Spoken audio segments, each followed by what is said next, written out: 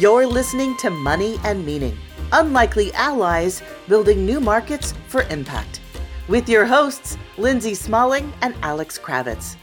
Check out our website, socialcapitalmarkets.net. Let's join the conversation. Welcome back to Money and Meaning. I'm your host, Alex Kravitz.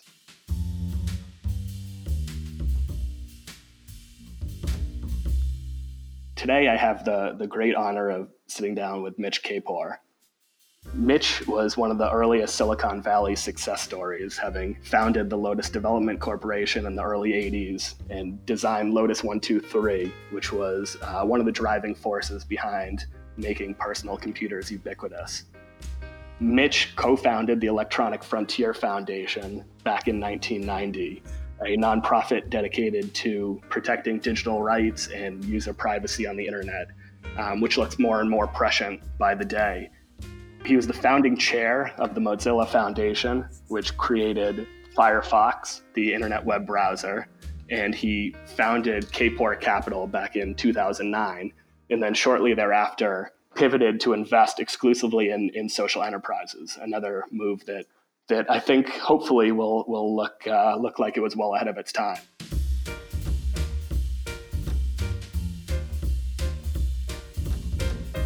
Mitch, thank you very much for sitting down with me and welcome to the show. Well, thank you for having me. Pleasure to be here.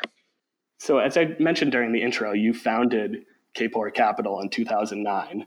And in 2011, you shifted your investment philosophy to invest exclusively in social enterprises. Why? What was the impetus for that decision? Well, maybe it would be a little bit more precise to say what happened was I had a long-standing practice as an angel investor going back to the 80s. And beginning around 2008, 2009, that intensified, brought some other people on to work with me and started experimenting. And at that time, Frida, my wife and partner, was really providing a lot of encouragement to think carefully about the social impact of the companies that we were investing in. Were they making the world better? Were they making it worse? And by 2011, we'd really decided to go all in on an experiment in which everything we did would have positive impact in a very specific sense. We were looking for companies that would close gaps of access or opportunity or outcome for underserved communities. I was a little skeptical, but really wanted to try it. And so since 2011, it's like 100 some companies later, we've really turned it into a very successful venture firm on that premise. You mentioned that you were skeptical. How did you think that it was going to work out when you started, and how has it worked out? Well, the thing that was appealing about doing it, I should say, was to do investing in a way that aligned with my own values and what I believed in. I think that the growing income inequality and wealth inequality is really undermining the entire foundation of our society and is just unacceptable. My skepticism came from concern that if we applied those criteria, we wouldn't get into any interesting deals. And so I understand when other people feel that way. What actually happened was, as it became more and more clear to entrepreneurs that Kapor Capital wanted to work with kick-ass founders building great businesses that had mission at the center of them and that were trying to close gaps, our deal flow went through the roof because there was latent demand out there for founders to find aligned investors. And they were all being coached, leave that stuff out of your deck, never talk about it, you'll never get funded. And when we showed up, they flocked to us. And so the result is that we are involved with all of these great companies, and our financial results to date, 2011 through 2018, put us at the top of the class. And that's what we published in our impact report, both what kinds of gap closing impacts these companies were having and our financial returns. And the reason, if I could say, we did that was specifically to challenge a myth that if you invest for impact, you're necessarily compromising your economic returns. Our data says otherwise. When we benchmark our results against industry standard benchmarks like Cambridge Associates, we perform in the top quarter of all funds of comparable size, regardless of investment thesis. So, yeah, I would say our experiment is proving to be a success. Sounds like it. So instead of it shrinking the pool of potential companies, it actually grew the pool. It grew the pool, that's right. And it gave us a competitive advantage over other investors because entrepreneurs want to work with investors that are aligned around both building economic and social value simultaneously. Was your only concern going in that you were going to shrink the number of viable companies that you could invest in? Well, that was the principal concern. I've been quite successful as an angel investor early on in personal computer software and internet and streaming media. I didn't know how we would perform as a team on a sustained basis. We just hadn't done that before. There's quite a difference between angel investing and having a fund. But I think those are normal concerns of anybody doing a fund for the first time.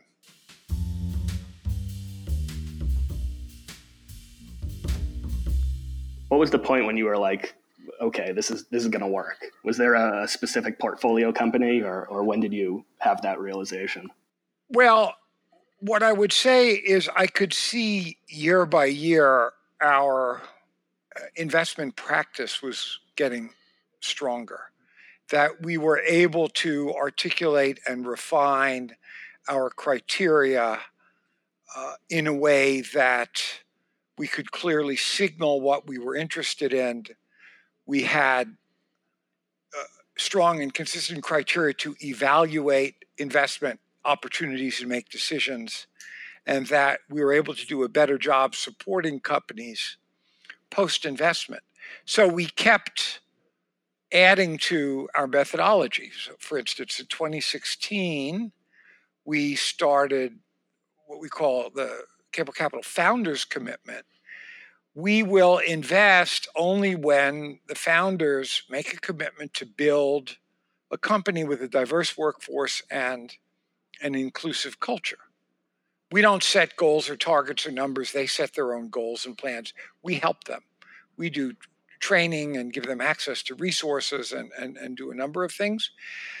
But the reason, well, there are a number of reasons we did that, but the important point here is it became clear that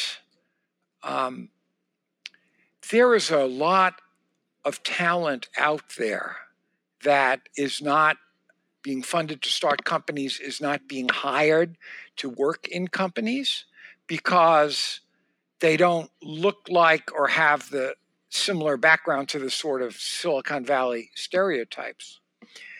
But the lived experience of entrepreneurs and founders and people who join early is really material to the extent people have overcome challenges and barriers in their own lives, and that their lived experience reflects problems that really need solving. Creative entrepreneurs see that as an opportunity, and we want to invest in and build companies where the talent recognizes and takes advantage of all of that. And we want to help companies do that.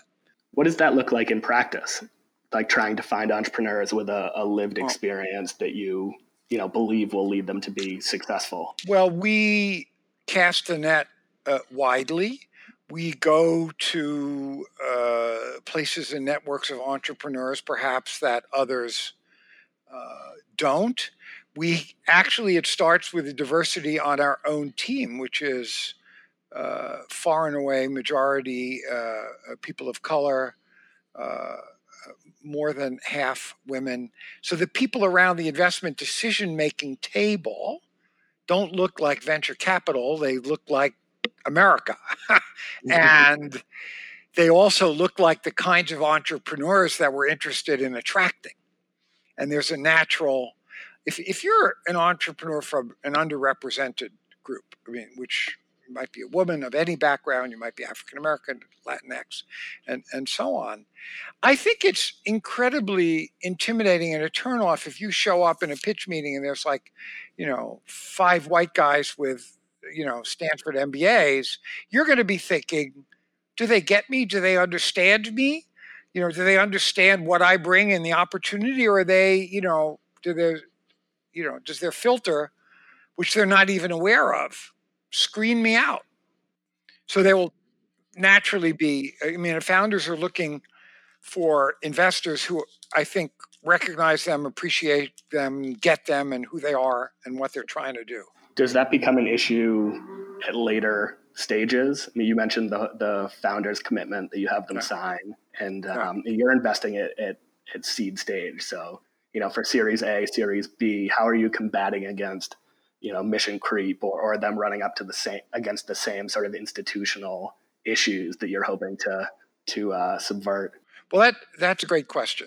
And we spend a lot of time, we have always spent time coaching founders on how to raise their Series A.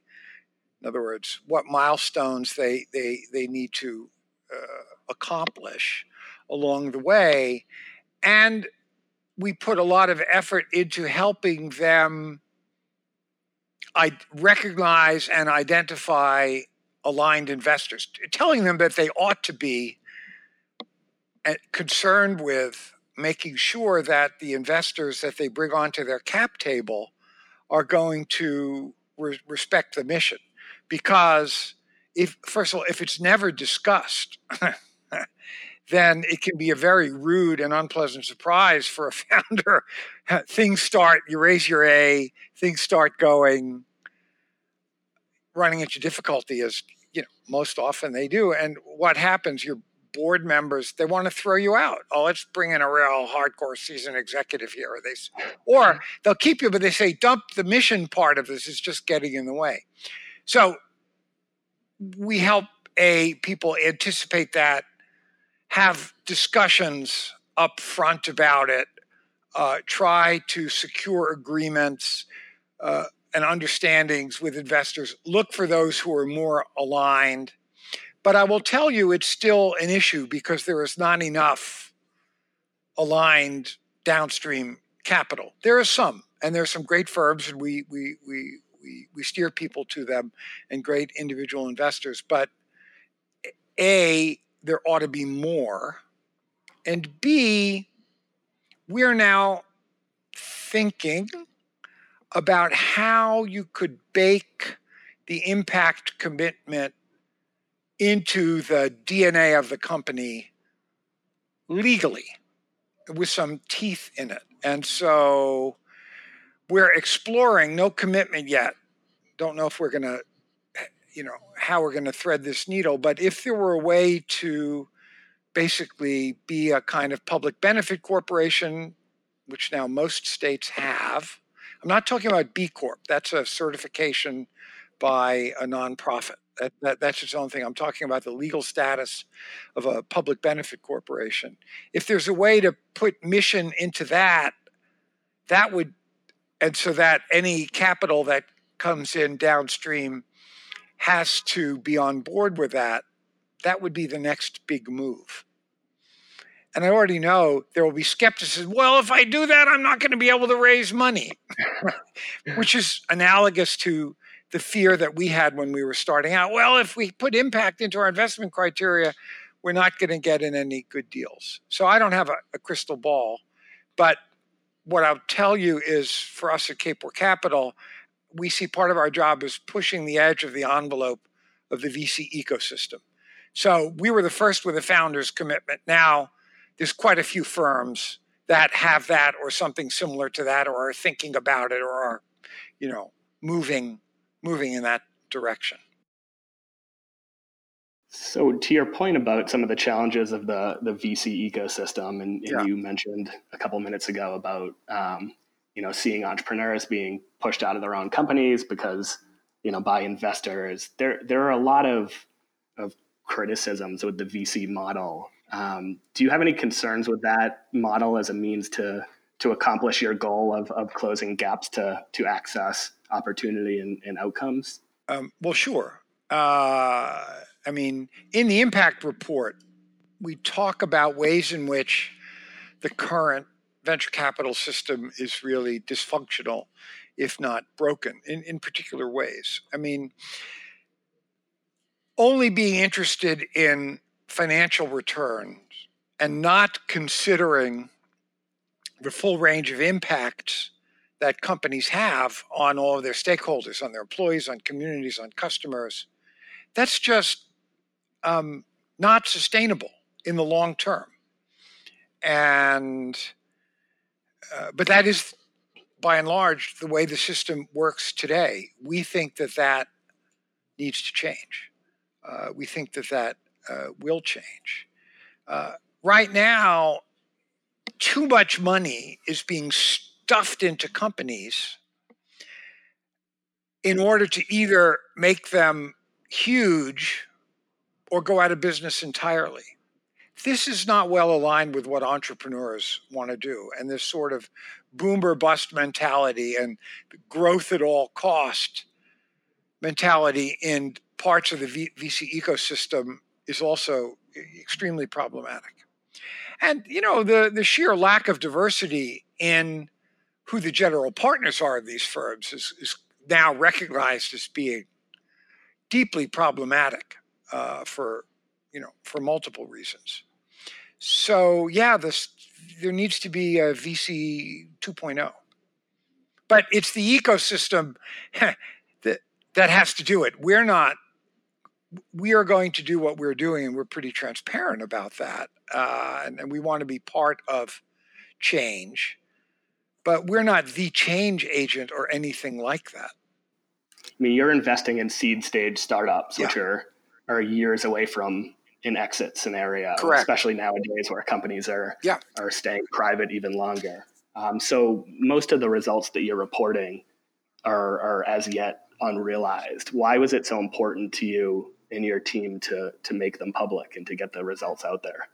Well, first of all, you're right. It's now it could be 12 years, even 15 years before there's a full set of outcomes from a fund. There's just a very long time. We're more than halfway through that. We have had some exits with, liquidity. But most of it, as you say, is still illiquid. It's on paper. But look, it's 8 years at 103 companies in multiple sectors, in ed tech and fintech and workplace and justice and health.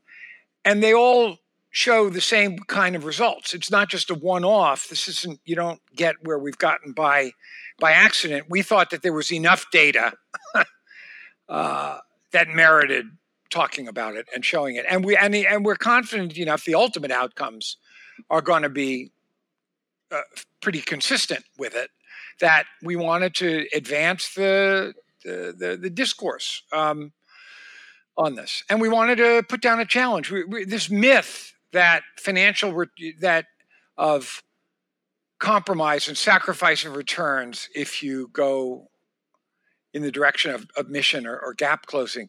Really, that was the single biggest reason we did this. We have this huge body of data that says that doesn't have to be the case. So let's not say it is. It's a pretty good, it's a provocation. Sample. Yeah. So that's why now. And by the way, just so people understand, the listeners here, our results these results we published do not include the gains on Uber. We were seed stage Uber investors, but in 2009, before we went all in on impact, and we aren't counting it at all. I mean, Uber is its own interesting story, but our 103 companies and our top quartile returns completely exclude Uber. So, you mentioned earlier some of the challenges with venture capital and your desire for VC 2.0. yeah. And as I mentioned during the intro, I mean, you were a pretty early Silicon Valley like tech entrepreneur success story. Do you have any concerns about the state of Silicon Valley and the tech companies now? Yeah, absolutely. I mean, I think that there is still much too much chasing after unicorns, people trying to grow really fast, raise a lot of money, and to what end? And what are they creating that has value? And just hyper growth itself, the ready availability of money and the high valuations and the pressures on founders, that whole dynamic is not sustainable. The ways in which there are still stereotypes about what a successful founder looks like, sort of like Mark Zuckerberg, that's not right. Genius is evenly distributed by zip code, I like to say, and opportunity is not. And so how does Silicon Valley do a better job surfacing, supporting, and investing in talent from all quarters, regardless of what it looks like? And how to make the investors themselves more resemble America and the world, not just a bunch of white and Asian guys. And on this point, I see the ways in which VC firms are adding women partners in the last year plus, of which there have been many, as perhaps being problematic in the sense that many firms are adding women who, in every respect other than gender, are exactly the same as the guys around the table already in terms of their socioeconomic background and the schools that they went to and the experiences that they've had. They're not really representative, and the general partnerships are not becoming really diverse in the sense of more fully including underrepresented groups. Not yet. Not going to happen overnight, but to the extent that people think, oh, we'll hire a woman partner, check the box, we're done, we're diverse, that's self-delusion. Yeah, so. And you've done a really amazing job of that at Kapor Capital, and I imagine that's part of the reason why you are excited to report the results that we alluded to earlier, but I don't think we really got into. I mean, could you give us a quick kind of rundown of what you've seen during the first 8 years of your first 102 investments, I think it was? Sure. In terms of the financial results or the impact? So we looked at the returns to date using the kind of measures the industry benchmarks itself, the financial measures, and compared our results to those from Cambridge Associates and PitchBook, and we were top of the class, top quartile, which is the sort of where you want to be if you are trying to raise capital from limited partners. So that was a very strong result.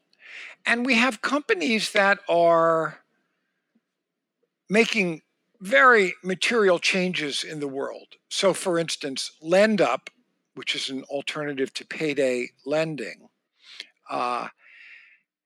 has helped several tens of thousands of people graduate from these very high interest payday loans back into the mainstream credit system.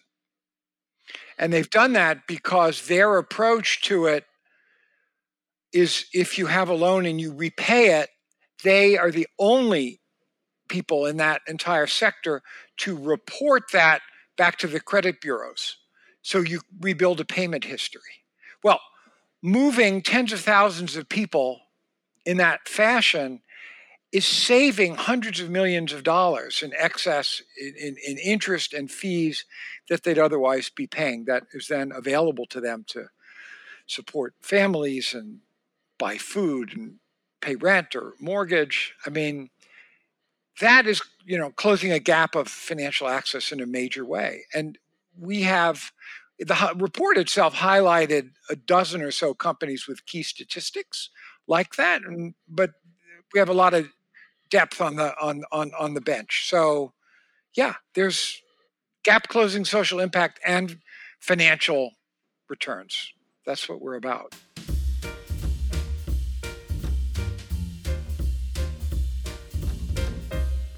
So the financial returns is top quartile, as you mentioned, and you know that because you're benchmarking it against PitchBook and Cambridge Associates. Yeah.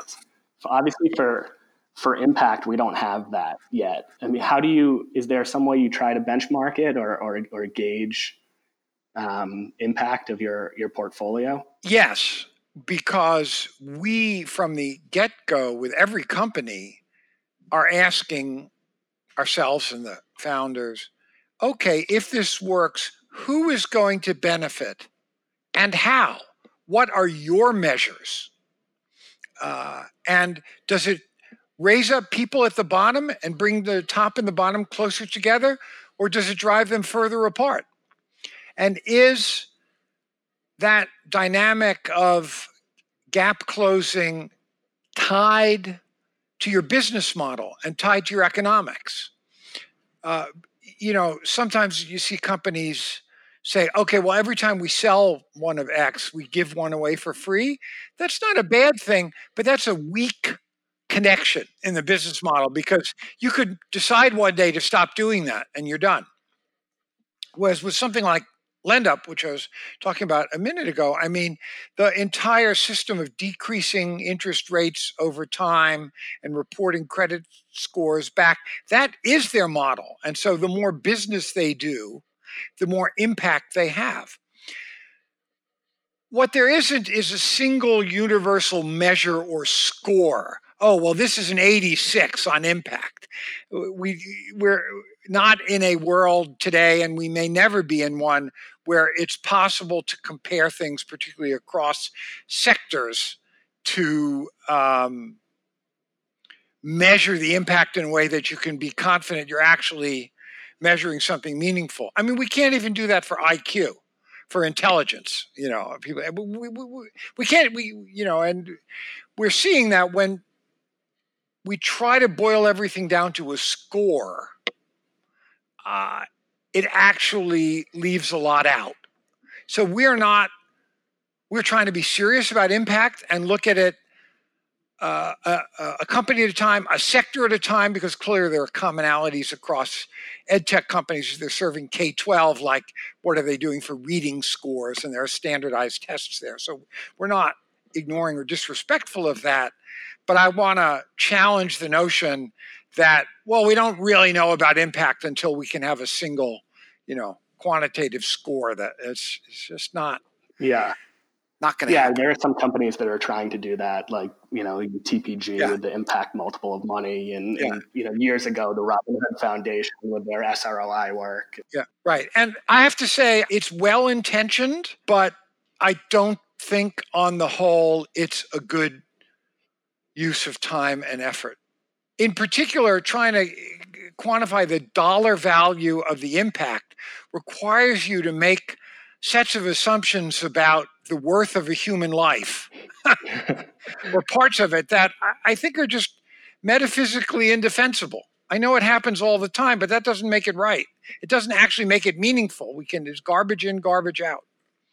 So I'm not saying don't do it at all, but I am trying to take a very tempered view of the value of all that. Yeah, I spoke with Dave Kirkpatrick at SJF a couple months ago, and he was saying he thought it was a little like putting too many significant digits on a number. Right. Yeah, it was sort of like saying, yes, I know, I could tell you the exact age of the Grand Canyon. It's 10 million and 30 years old. And how do I know that? Well, because when I visited it 30 years ago, they told me it was 10 million years old, and now it's 30 years later. No, the math does not work like that. Too many significant digits. One last question for you. Yeah. You've done a lot of amazing work, obviously, with Kapor Capital, and you've been a pioneer in this industry. What can people who don't have your resources, how can they get involved? Well, if we're talking about people anywhere in the tech ecosystem, then I think wherever someone is, you can always do something. I mean, for instance, if you're in college or going into the job market and you're doing anything in tech, you can ask questions about your employer and what they stand for. And is the culture a positive one that supports its people? And is it creating value, for the world or not? You can make choices about that. Not an infinite range of choices, but you are making a choice if you go to work for a big company that is doing bad things in the world. So even just coming into the job market where you don't have a lot of power, you're just looking for a job. You have choice. You have choice in, and I think one of the encouraging things, by the way, is the fact that 20,000 Google employees had a walkout around this crazy settlement that they did for $90 million for this executive that got pushed out for sexual harassment and a set of issues like that. I don't remember any other time where there were employees were organizing themselves to do that, to send a message that their management is out of touch. So if you're already, an employee, you can find ways of speaking up, and the climate is in your favor. You have choice about what products you use. Oh, and you have choice what you post on social media. And if you let your moral outrage carry the day and you just use it to ventilate, but you wind up calling the other side names and impugning their motivations and just unloading and encouraging other people to do that and resharing stuff. I don't care if you're on the Fox News side or the MSNBC News side or any of the other sides, stop it. You don't have to do that.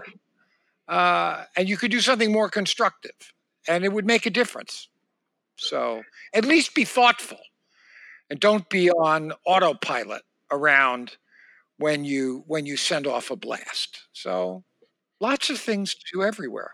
Mitch, thank you so much for taking the time to speak with me and for all the great work that you've done to push this industry forward. I genuinely appreciate it. Absolutely. My pleasure. Thank you.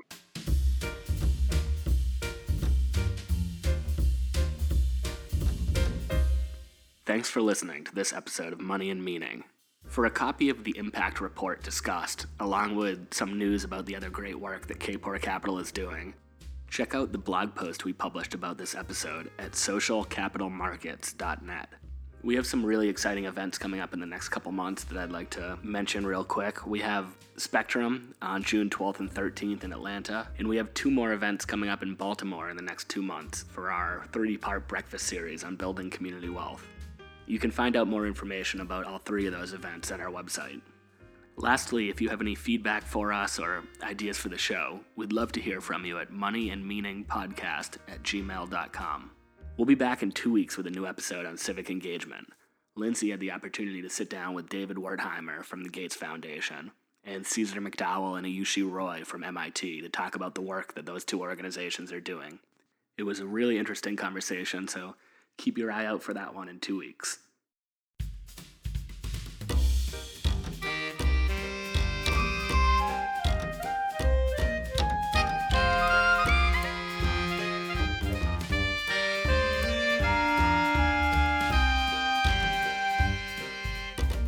You've been listening to Money and Meaning, Unlikely Allies Building New Markets for Impact, with your hosts, Lindsay Smalling and Alex Kravitz.